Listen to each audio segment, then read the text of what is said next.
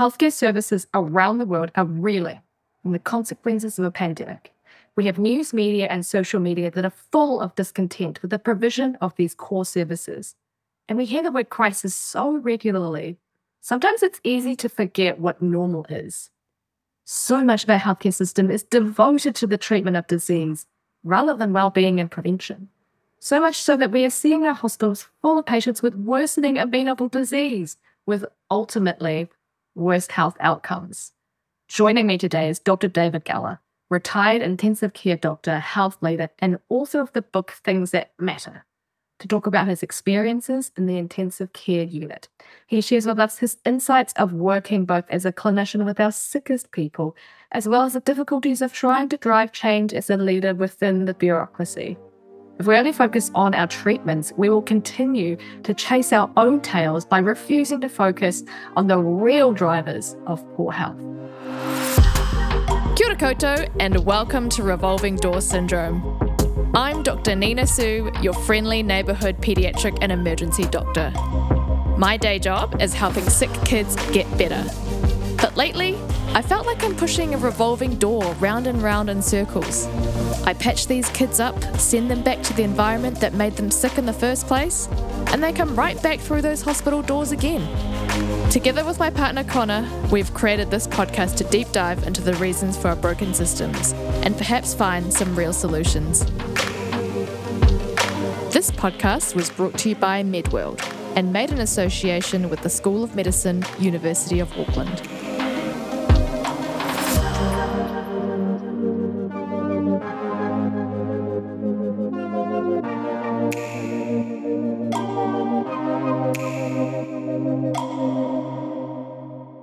So thank you for coming on this podcast, David. I really want to understand, why does an intensive care doctor care so much about public health and the wider society? I think it's a pretty easy question to answer, I think, Nina. Yeah, that was my vocation for many years. But before that and during that time, I was also a person. You're also a person. Oh, yeah. I lived a life. I was out in the world and I met people. I got to like people. And in fact, actually, I think I probably went into medicine largely because I liked people, and I continued to like people more than I liked medicine, which I think sometimes is not always the case for others, where medicine becomes a kind of all-consuming rabbit hole that people can go down and actually we become more enamored with the things that we do to people than with the people themselves. And I suppose I went to medical school a bit late. I wasn't sure what to do with myself. I was a student for a while, and I worked as a bus driver for a period of time, and I was in those days when we did CAF 1 at the university. I got a pretty shabby degree and with some religious studies and some classics and a bit of botany and a bit of zoology, you know. But I maintained a real interest in people, and medicine was just a means for me to deepen that interest and to have more experiences and more conversations, and I was really lucky to have that happen to me. And so that's, I think, why I moved more into that broader aspect of public health, largely because the people who ended up in the intensive care unit at Middlemore Hospital, it changed over the length of my career, actually, Nina. At the beginning, there was quite a lot of trauma. There's a lot of alcohol around and drink driving, and there were fights and various things like that. But as time went by, and I worked there for 32 years, as time went by, that sort of shift occurred where people were coming in with complications of preventable chronic disease. And that became the predominant case mix, actually. People who came in with problems that actually should and could have been avoided. I've said it before to lots of people that the job, in a funny sort of way, became a bit like repairing broken panes of glass in demolished buildings. And you would repair the pane of glass and you'd send the person back out into the community where nothing had changed. A revolving door syndrome, some might say. They'd come back with 3 broken windows next time, and you repair those 3 broken windows, you send them back, and then they wouldn't come back because they're dead. And it just seemed like such a waste to me to not have a kind of a more comprehensive view of how we use our health services and get best value out of them to ensure that we keep people well and to keep them fulfilled for themselves, their families, their communities. So that was where it really came from, I think. Mm-hmm. Do you think the remit of our health system has grown larger over time, and perhaps its focus has been spread across too many different areas? I think we've got a fundamental issue in not being clear about purpose. What are we trying to do here? It seems daft to me to keep on spending money on things that we can prevent. So that seems really daft to me. Have we spread too far? I actually think that pronouns and words matter. We have a Minister of Health and a Ministry of Health. We should have a Minister for Health and a Ministry for Health that actually recognises specifically and includes in its policy development and its implementation of those policies a range of things that actually across multiple domains of activity to ensure that we do everything as possible that we can to keep people as well as possible and to actually keep them in the workforce, keep them to maximise our ability to collect taxes, to reduce our expenditure on things that we don't need to spend, and actually to give people better lives. I would have thought that's something I would have expected of governments to be stewards for the people. But I think we don't do that. I think that's been lost a little bit. So the question, has health been spread and asked to do too much? Health specifically can't fix many of the issues that come to its front door in the same way that justice can't fix many of the issues that turns up at the police station or the courthouse. And so we need to be much more joined up around what we're trying to create and recognise the roles that we have and the opportunities that exist to do things better and differently. And that's something that we just haven't really embraced, unfortunately. That brings me to my question about your role when you were working with the Ministry of Health. You were principal advisor to General? It was a funny job that, and I did it for 7 years, half-time as an intensive care doctor and half-time working as the principal medical advisor to the Director General of Health and the Minister of Health. And who was the Minister of Health at the time? It was Annette King was the first Minister of Health, and then there was Pete Hodgson, David Cunliffe, and then there was a change of government, and for a short period of time, nominally I was there for the new minister, which was Tony Ryle, but I didn't have anything to do with him at all, and he didn't have anything to do with me. But the role itself was quite a unique role because it arose out of that first Labour government of 1999. Helen Clark's government came in. Annette King was the health minister at the time. I was the vice president of the Association of Salaried Medical Specialists. I'd been on a sabbatical in 2001, 2002 to the Kennedy School at Harvard in Boston, and I'd had 3 months there. And I'd come home and my head was full of possibility. It really was. It was an extraordinary experience. And I remember coming home and the union were grumpy. And the health unions were grumpy, and they were a bit grumpy with Annette, and they were particularly grumpy because there was a sense that she was not being well served by the Ministry of Health, that the advice that she was being given was a bit narrow. It didn't really reflect the real issues that people felt the ministry should be working towards and advising prior her to that about. time, was there like a lack of people with recent clinical experience in the ministry? I think it's hard for me to know, Nina. I'd say probably, yes. I think there would have been. Yeah, there would have been. And they were a bit disconnected. And I think that has been a major problem in our public services the whole way through, not just in health, that they serve different masters. So in a funny sort of a way, we've got ministries that sort of are there for the minister. And actually, in a funny sort of way, one of the things I used to say to Annette was that if the sector is working really well, you will be happy. So actually your focus needs to be an outward-looking focus to ensure that sector is working really well, that you join up the bureaucrats and the ministry officials with those people who are actually delivering services, to walk alongside them, to understand the nature of the work that they actually do, to understand the barriers to them being successful, to help broker away those barriers, to help them develop real-time, relevant measures of performance that can be used for improvement, to challenge them to do things differently, to develop relationships with these people, to join up. In 2003 it was actually, we had the union, and myself and a couple of other people met with Annette King at our offices in Wellington. And we really were pretty straight with her about how disappointed we were that the opportunity to do things better was being missed, and that the ministry wasn't serving the sector well, and it wasn't serving her well. Could you give us a bit of context as to what was going on in the health sector at that point? I think it's not dissimilar to what's going on now, Nina, to tell you the absolute truth. That people talking past each other, people not joined up on the same page, they're not working together, not actually addressing the real issues that face people. So they are enduring issues.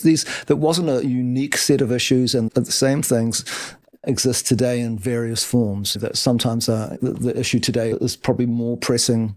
In fact, many of the issues now are much more pressing than they were back then, because I don't think any of these issues have been really addressed. What we tried to do, and what we said to her, was we thought the ministry needed a bomb under it. Blow it up, is what we said. It's quite interesting because we had a conversation with Bill English on a podcast a couple of episodes ago, and more or less said a very similar thing, that because he'd been Minister of Health for some amount of time. He was Minister of Health. And he was saying that, it just feels like the whole ministry is sclerotic. It's incapable of change. Yeah. I think that public servants, the issue around the public service is that they're not about change. They're actually about status quo. They're about they're protecting the status quo.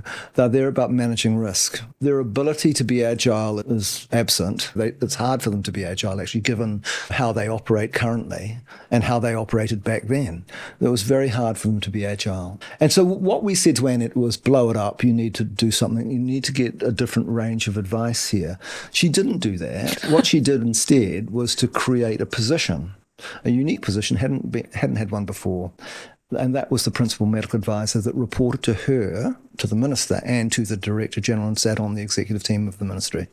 And the role of the principal medical advisor was really to try and, as I saw it, to be a broker, largely, between the bureaucracy and the workforce. And that job was advertised, and I didn't apply for it.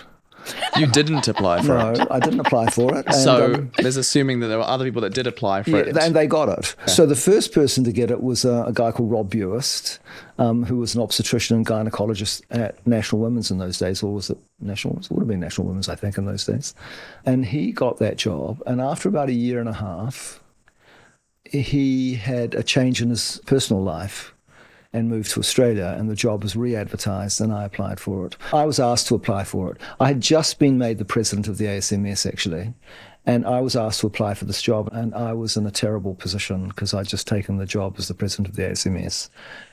And then I was asked about this job, and I had no idea that it was coming up. And suddenly it did, and someone asked me to apply, and it was a serious ask. And I applied for it, and I got it, and I resigned as the president of the ASMS, which was a really difficult and bad thing to do to the union, I have to say. Why? And what happened? It was just awkward. It was not a good look, and it was perhaps a bit selfish on my part. I look back on it now.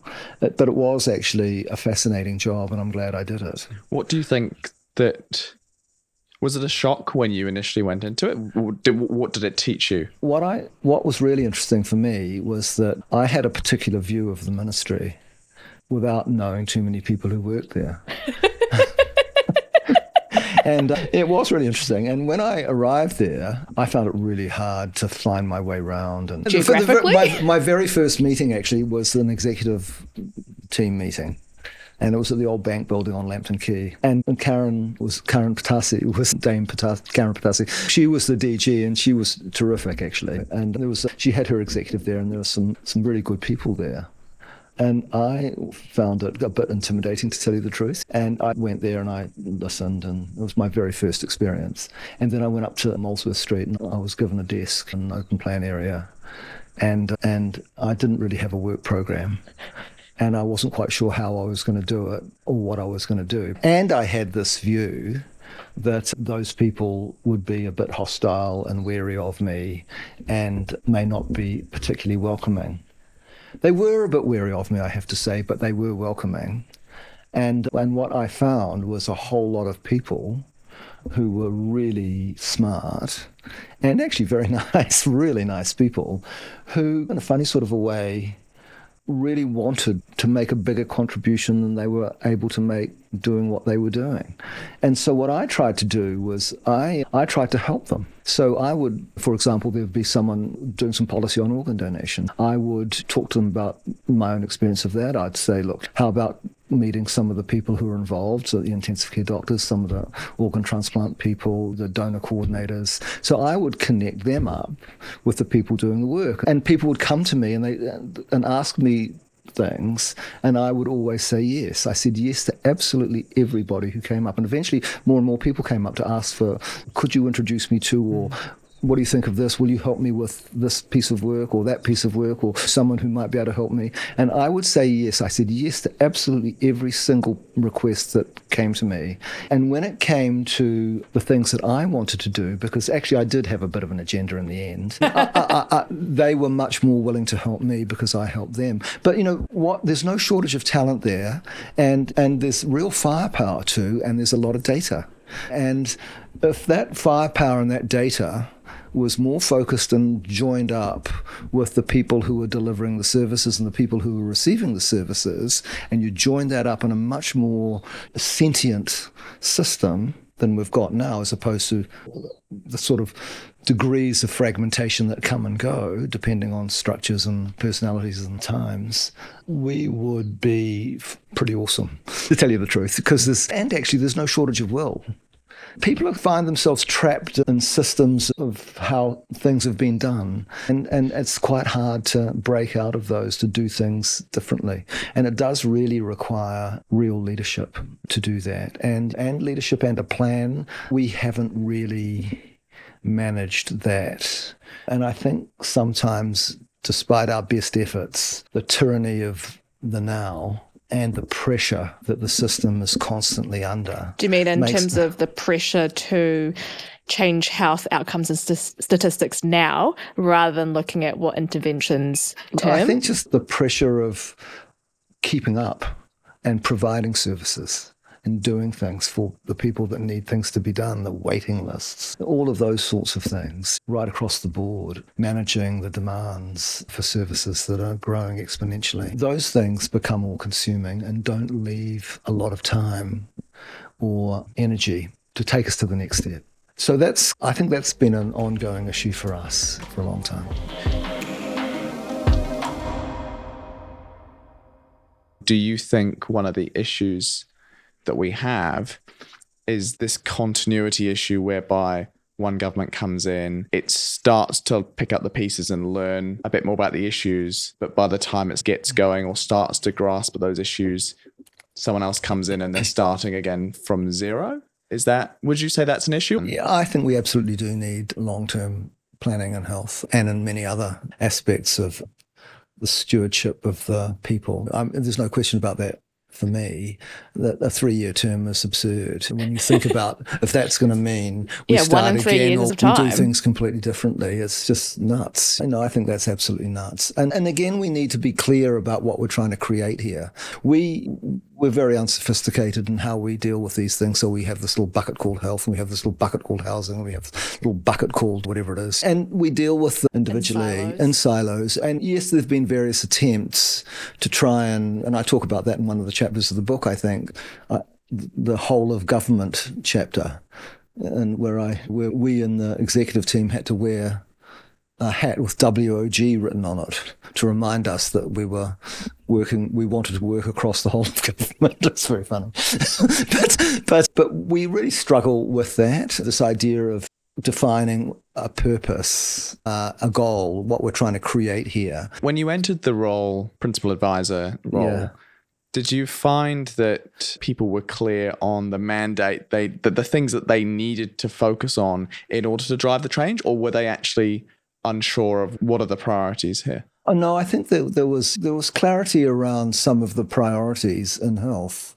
There's no question about that, and some of those were driven by ministers and government's priority areas. But they were narrowish. And if you think about that 80% of a population's health status is determined by things outside of health, you're really only skimming the surface by doing those things. And you have to do those things, there's no question about that.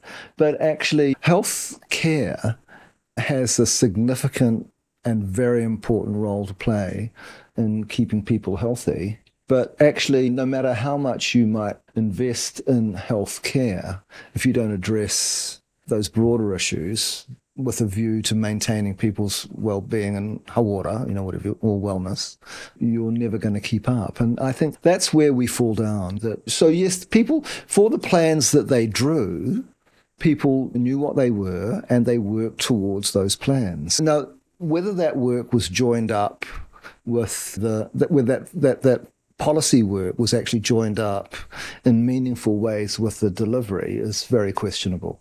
For too long, we've had lots of expert advisory committees that come into ministries and people devote a lot of their time to suggesting, trying to give their ideas, their expertise, share their experience in the hope that there will be meaningful change. And more often than not, the experience has been that advice is homogenized by ministry officials into some kind of bland pap. That was what the reform was supposed to address, actually. The health reform that was a very ambitious thing. You mean the current Te Whatu Ora reform? Yeah, that reform and that was the government, and it came out of the Simpson report, of course, and the Crampton alternative report on Te Aka Whai Ora, having commissioning rights and a budget.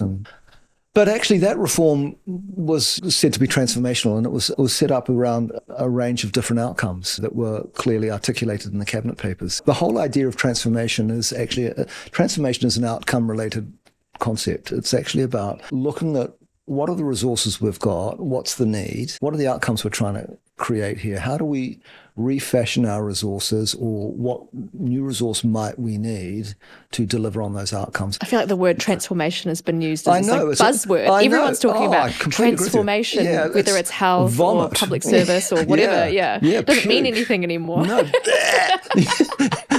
No, you're absolutely right. People hear it and they just roll their eyes, don't they? And you think, oh, fuck, more of this crap. But actually, that's the real meaning of the word. And it's a shame, actually, that words that, should have impact have been They become meaningless because they can become overused because they don't mean anymore. It's the cry wolf thing, isn't it? And so it's a shame. It's not the word's fault.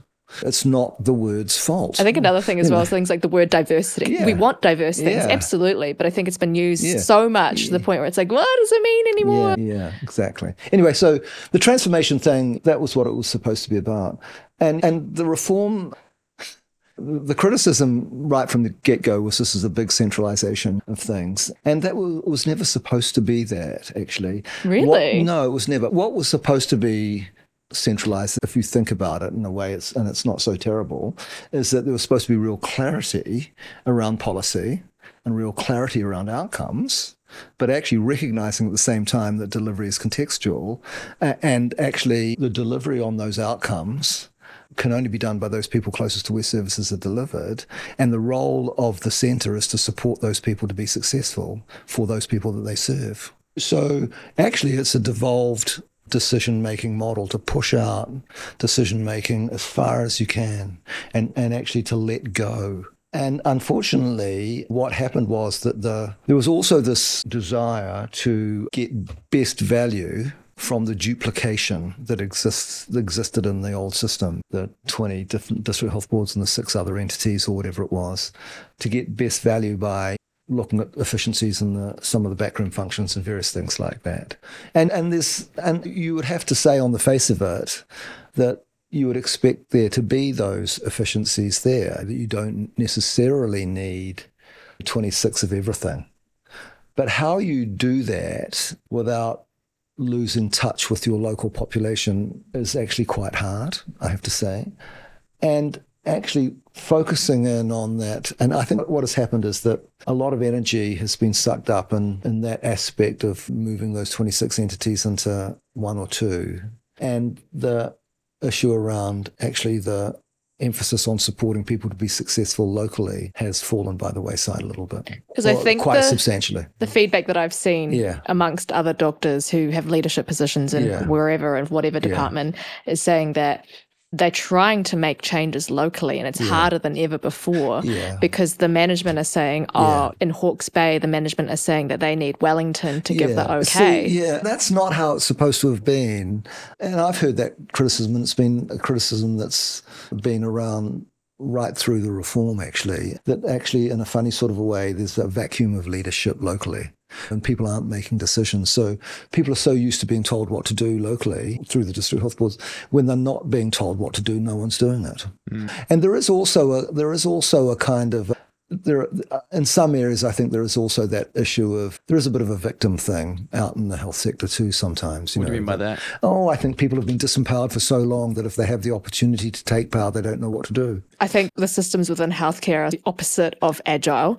So as a trainee, I would give feedback about what I think needs to change, how we could make things more efficient and better, and my frustration about unsafe rosters and all this kind of stuff. Nothing's changed really. And the feedback that I get is, we can't really make that change, so it's probably better if you just put your head down and just get on with it.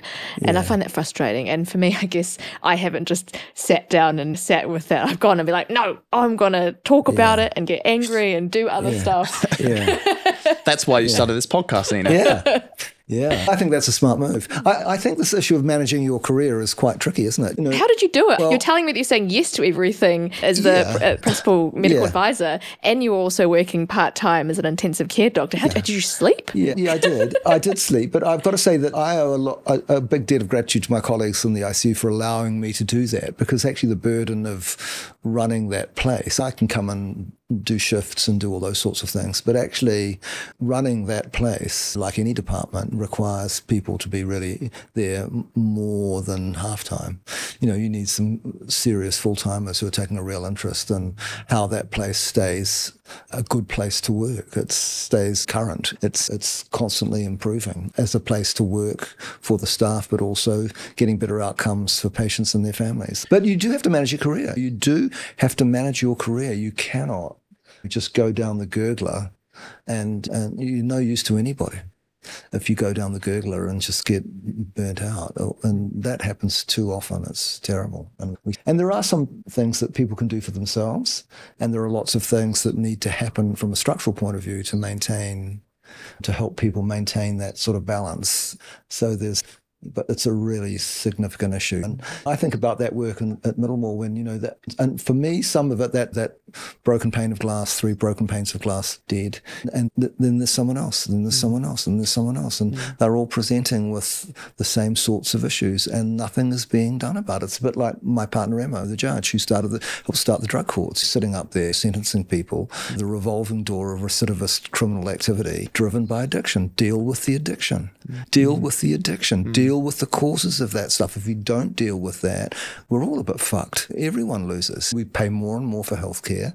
There's huge personal costs to those people, their families, and the communities. And the opportunity cost is just massive of what they could do if they were well. Could you share some stories from the ICU about the classic cases that you're seeing, or some case that was the most profound for you in terms of driving you to do this other work? There's lots of them. There's tons of them.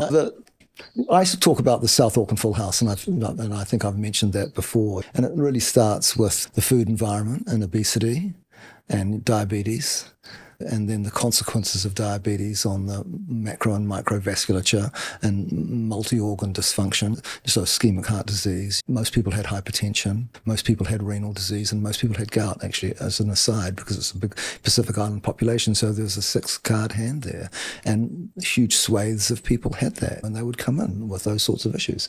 The young man who, when I lay him down to put a central line in, because, he was in renal failure and we need to get a dialysis catheter into him, I lay him down and he stopped breathing and died because he was so obese, because he had this sort of restrictive thing from his chest wall. Just lay him down, he just stopped, and he died. And things like that, and you think, oh my God, terrible thing. And how do you not get desensitized? Because I think sometimes working in the emergency department, I see all these big cases all the time, and you start talking and it's different because I've only been working part-time as well. So I have my other life, and then I come back to it. And then I hear people talk about the stories of, blah, blah, blah, this happened. And we're like, oh, that's crazy. But then we don't necessarily give it the full weight of how crazy it is. So how do you not get desensitized to that? You have to have some ability to shield yourself. You have to be able to do that, because if you felt the depth of anguish that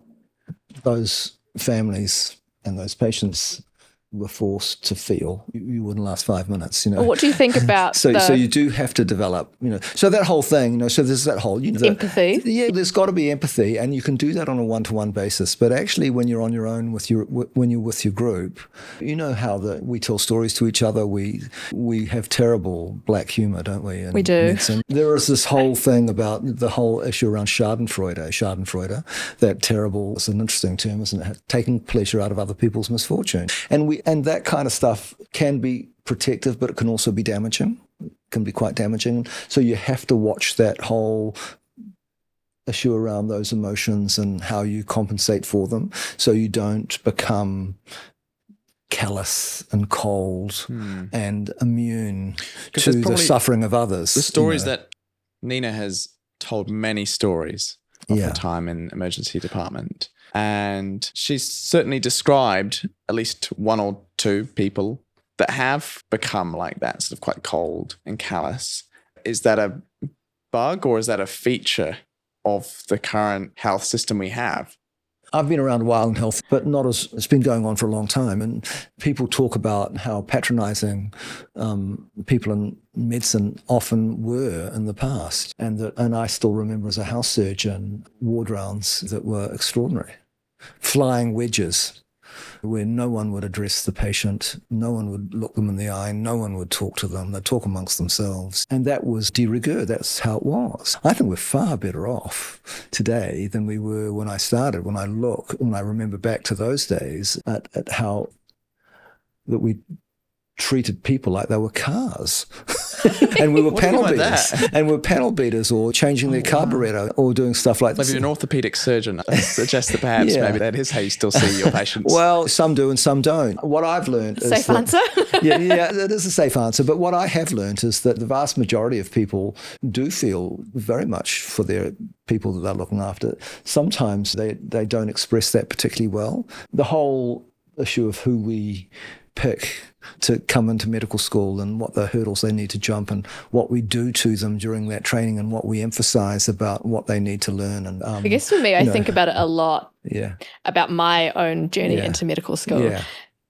Did high school, went to uni at 17, got into medical school. At Auckland? At Auckland. And I'm like, I don't think I had informed consent when I got into medical school. Yeah, so you didn't know what you were doing. I didn't know what I was doing. I didn't know who I was. I didn't know until four years into medical school that there's this thing called a 15-hour shift. I didn't know that existed. So I didn't feel like I had informed consent when I was told, like, you should What go do you be a think we doctor. should do? How do you think it should be different? I reflected a lot, and I'm like, I don't think I was ready to make those decisions of getting into medical school at 17. And I think more to your experience as well of doing other stuff, getting learning other things, having a broader mind and thinking about people. I don't know what it's like in America, and I know that in Australia they have some medical schools that are postgraduate programs, but then I wonder if actually we need that as well. I think there should be the option of that, and in a funny sort of a way, I'll say, look, I think all medical training should be a 4-year graduate program. I'm starting to think that way as well, and I'm thinking, would I have been a better doctor if I'd done like a bachelor's in philosophy or no? You might have been. But you often describe encountering people who are young doctors, but it's like a race to the finish. I've got a race to get to the next exam and complete that.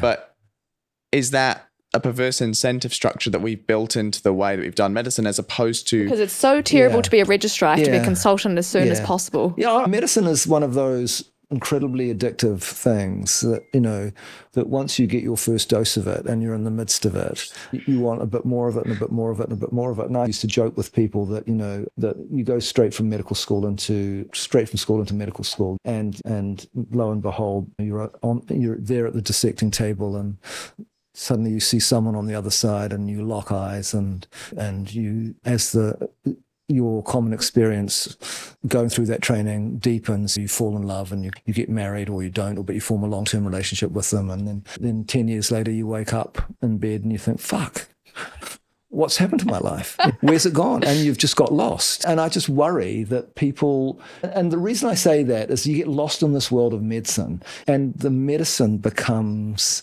the kind of the draw card, the fascination, you not the fo- people. And I remember, I'm going to tell you a story now. There was a young man who came into the emergency department at Middlemore years and years ago, and when I was in the intensive care unit, and I came down to see him at one point. And he was a man who had a physical disability. I think he had a form of cerebral palsy, I think. But it was his ability to speak was significantly impaired, and he had some physical disabilities.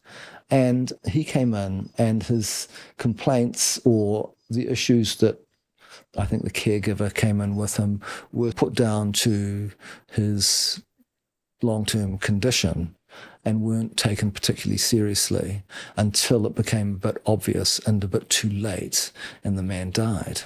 Someone.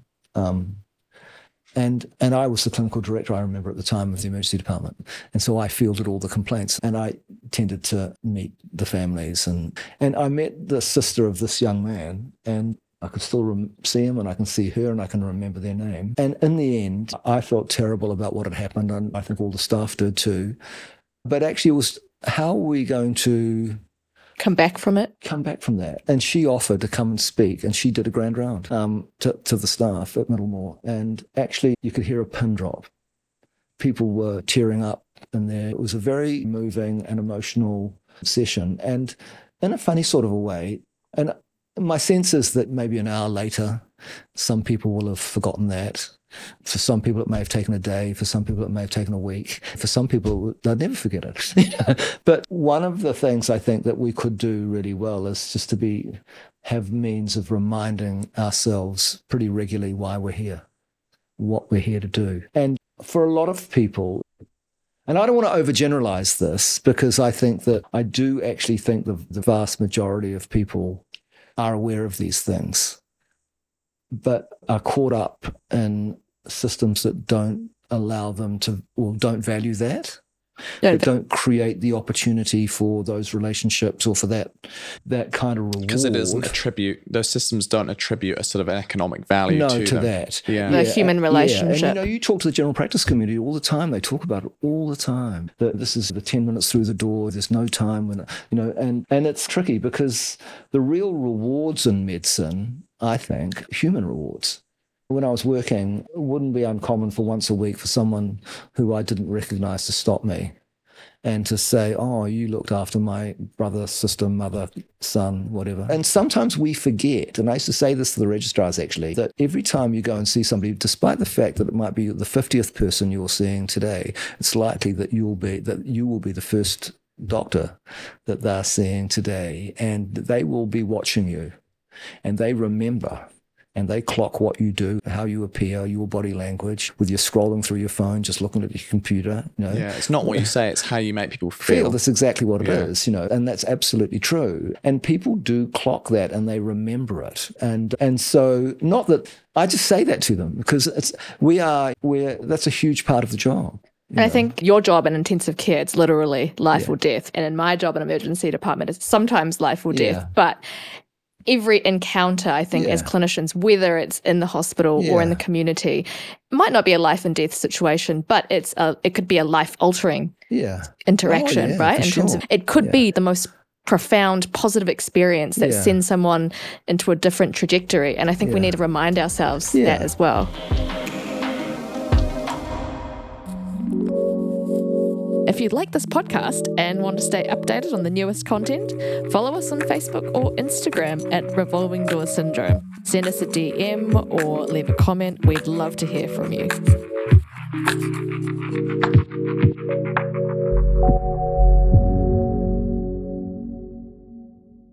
Reading through your book, Things That Matter, and also throughout the play, Things That Matter, I guess something talked about a lot is the relationship with your parents and family. And I guess something that was, to me anyway, that I felt was probably very influential for you would be your mother, who your parents are both Polish Jews, and your mother actually survived Auschwitz. She was 9 years old, I believe. Yeah, she was about 9. She was about 9. Maybe, let me think, possibly 11. And I want to understand a bit more about how that experience, or growing up with parents that had that experience, influenced you as a doctor, or you as a person. I think it had an enormous influence on me as a person. There's no question about that.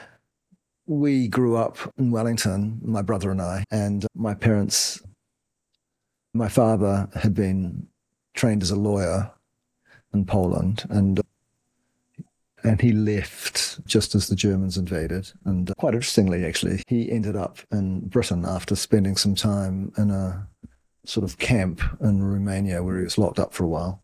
And Locked up? What for? I think he was stateless. And so a lot of people ended up in these various internment camps, and then they were allowed to move on. And so he ended up going to the UK.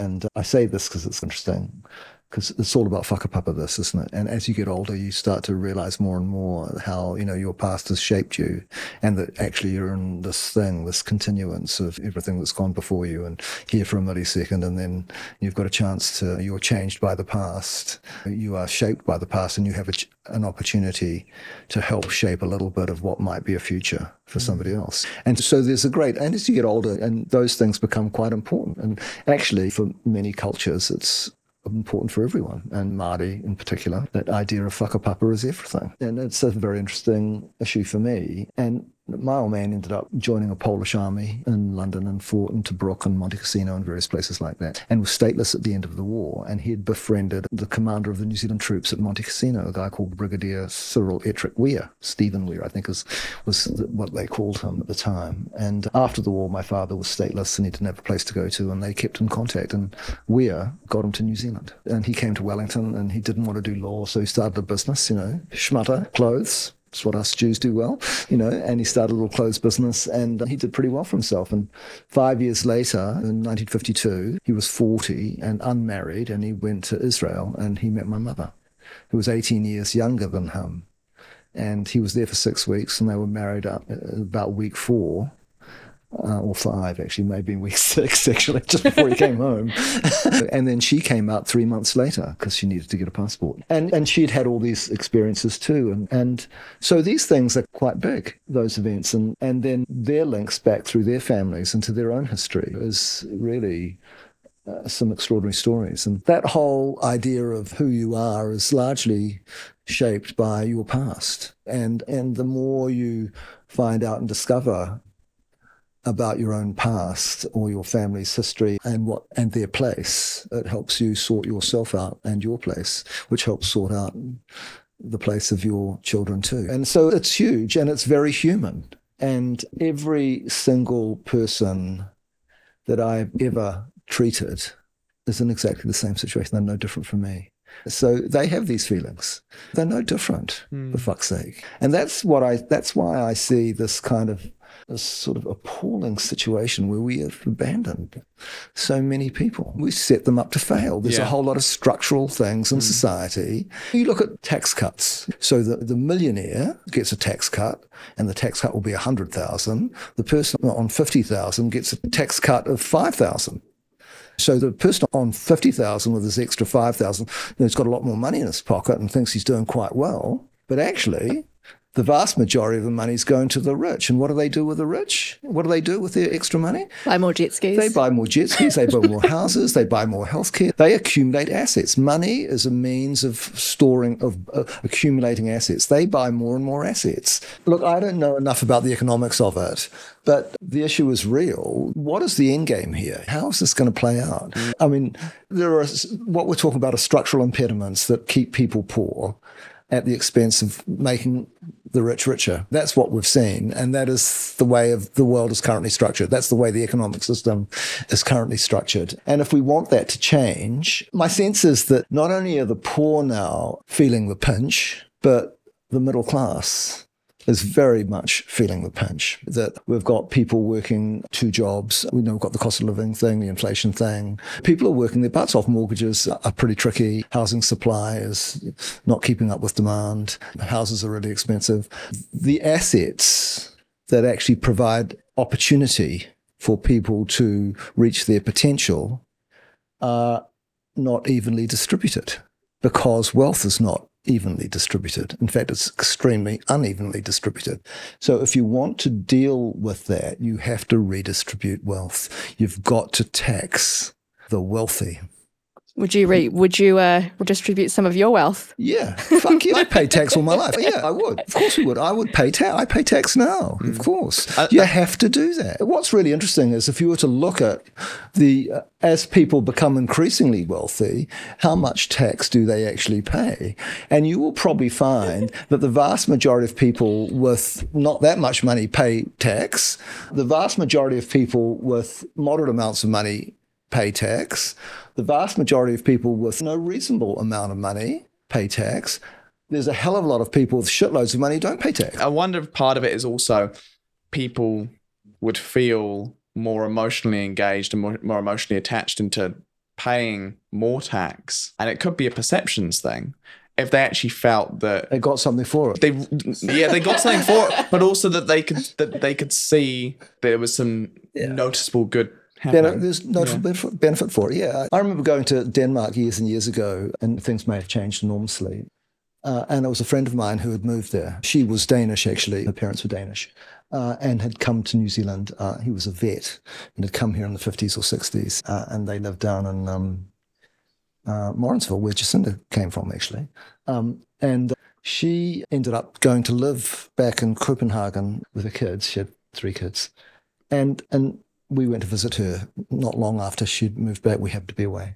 And she showed us what had happened since she'd arrived. And she'd had notices from 3 different schools with talking about the benefits of this school versus that school and all that sort of stuff. There was all of these services that were available to her and to her children that the state and the city were making available to her, so she knew how to take advantage of those things. So she was able to not only integrate into society there, but actually do well there. So the transport was relatively straightforward and free, and it was not free, but it was low cost. It's the beauty of a country that has a lot of natural gas and all that. It may well be, but it's actually a question of what you prioritise. And so what you saw there, and they had a very high tax rate. It's really high. At the time, I don't know what it is today, but it was incredibly high. But quite clearly, there was benefit. Some of the younger people there thought too high. They'd grown up with it and they thought, oh my God. After a while, they just thought it was too high. But it's quite interesting to see how different countries manage these things. There's a lot of misinformation around now, of course, and there are conspiracies, true conspiracies, to actually influence people one way or another. And that's problematic now, and it's becoming increasingly typical. What would you say is the misinformation that's going around? Oh, I think there's a lot of misinformation about tax, for example, that we're all going to be better off if we have a flat tax rate. It's just complete bullshit. It's just a lie. It's absolute rubbish. This misinformation around, in fact, most things are misinformation. We're really committed to reducing smoking rates, yet we're going to repeal the smoke-free legislation. We're really committed. You should have a word for the associate health. We're really committed to improving outcomes for Māori, yet we're not going to use the language. We're going to have a treaty referendum if Seymour got his way, and all that kind of stuff. So we're really committed to all these things, but actually we're not. We're committed to the Paris goals, yet we've cancelled all the cycle and walkways. We're really committed to having a robust, safe continuance of Highway 1 from the North Island to the South Island, but we're not investing in any ferries. We're really committed to these things, but we're not. Actually, it's the idea of porkies, and a whole lot of porkies eventually become a conspiracy. A whole lot of porkies become a conspiracy. Maybe we could rename a packet of porkies as what would we call a whole lot of porkies? A conspiracy. A conspiracy of porkies. Maybe there's a new one for us. What would we call a whole lot of A murder of crows. A murder of crows. A conspiracy of porkies. A conspiracy of porkies. Anyway.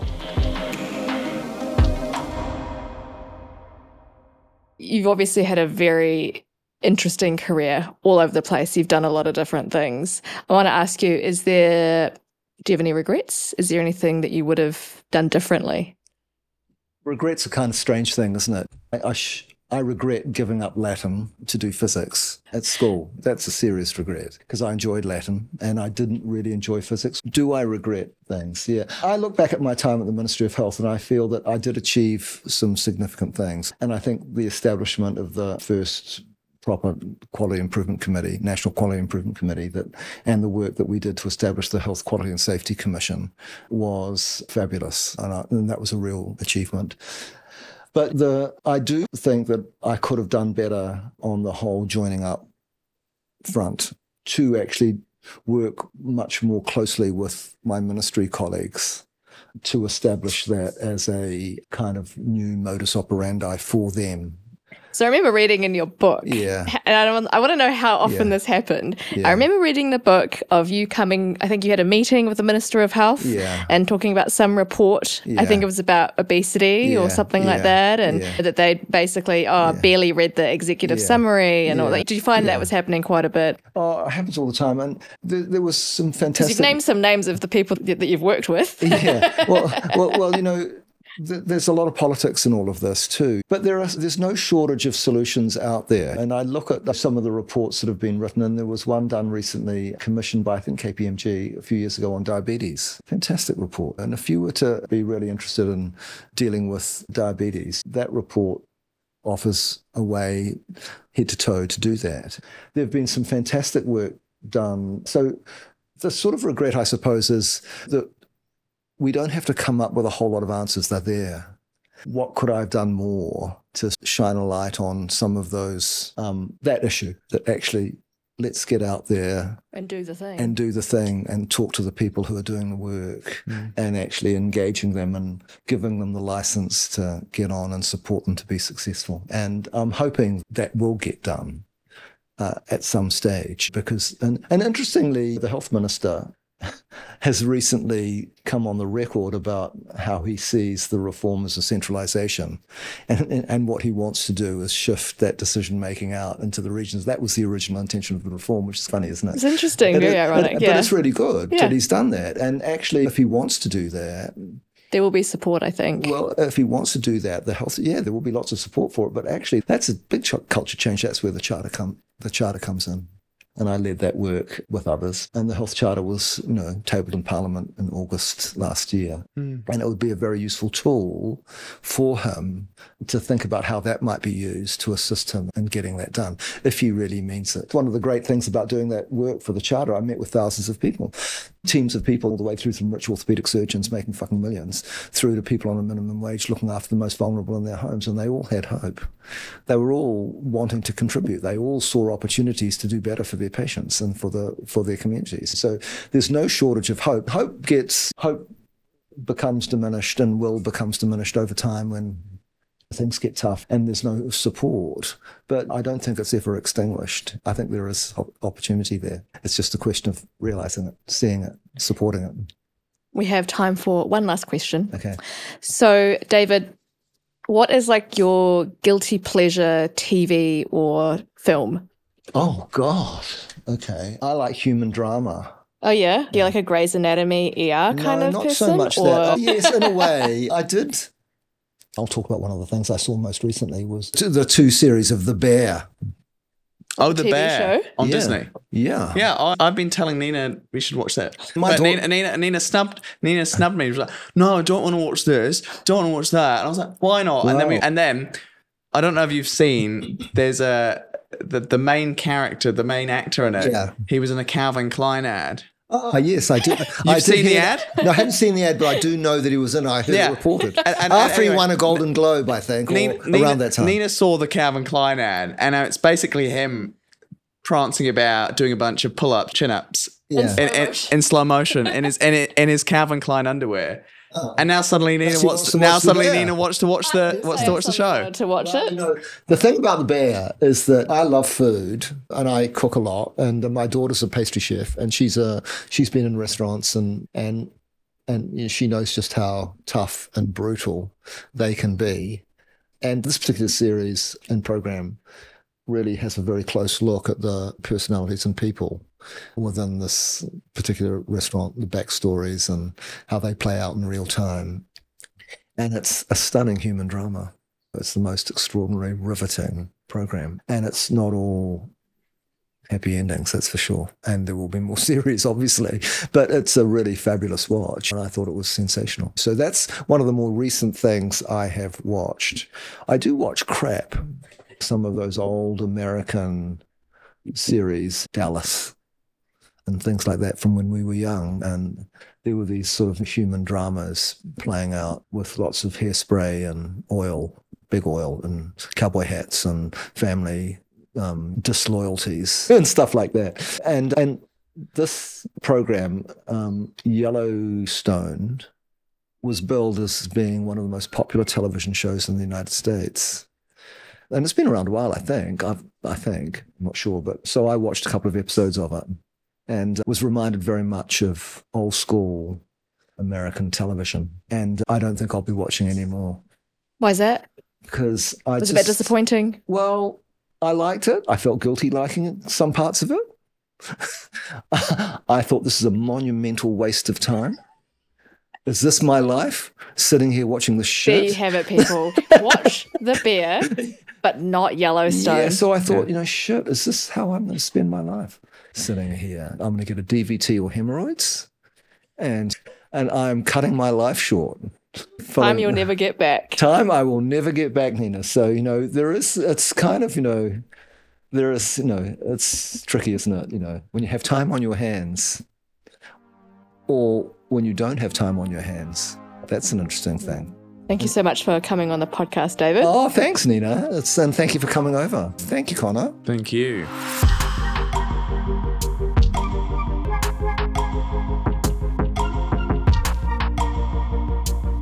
Revolving Door Syndrome acknowledges Māori as tangata whenua and Te Tiriti o Waitangi partners in Aotearoa, New Zealand.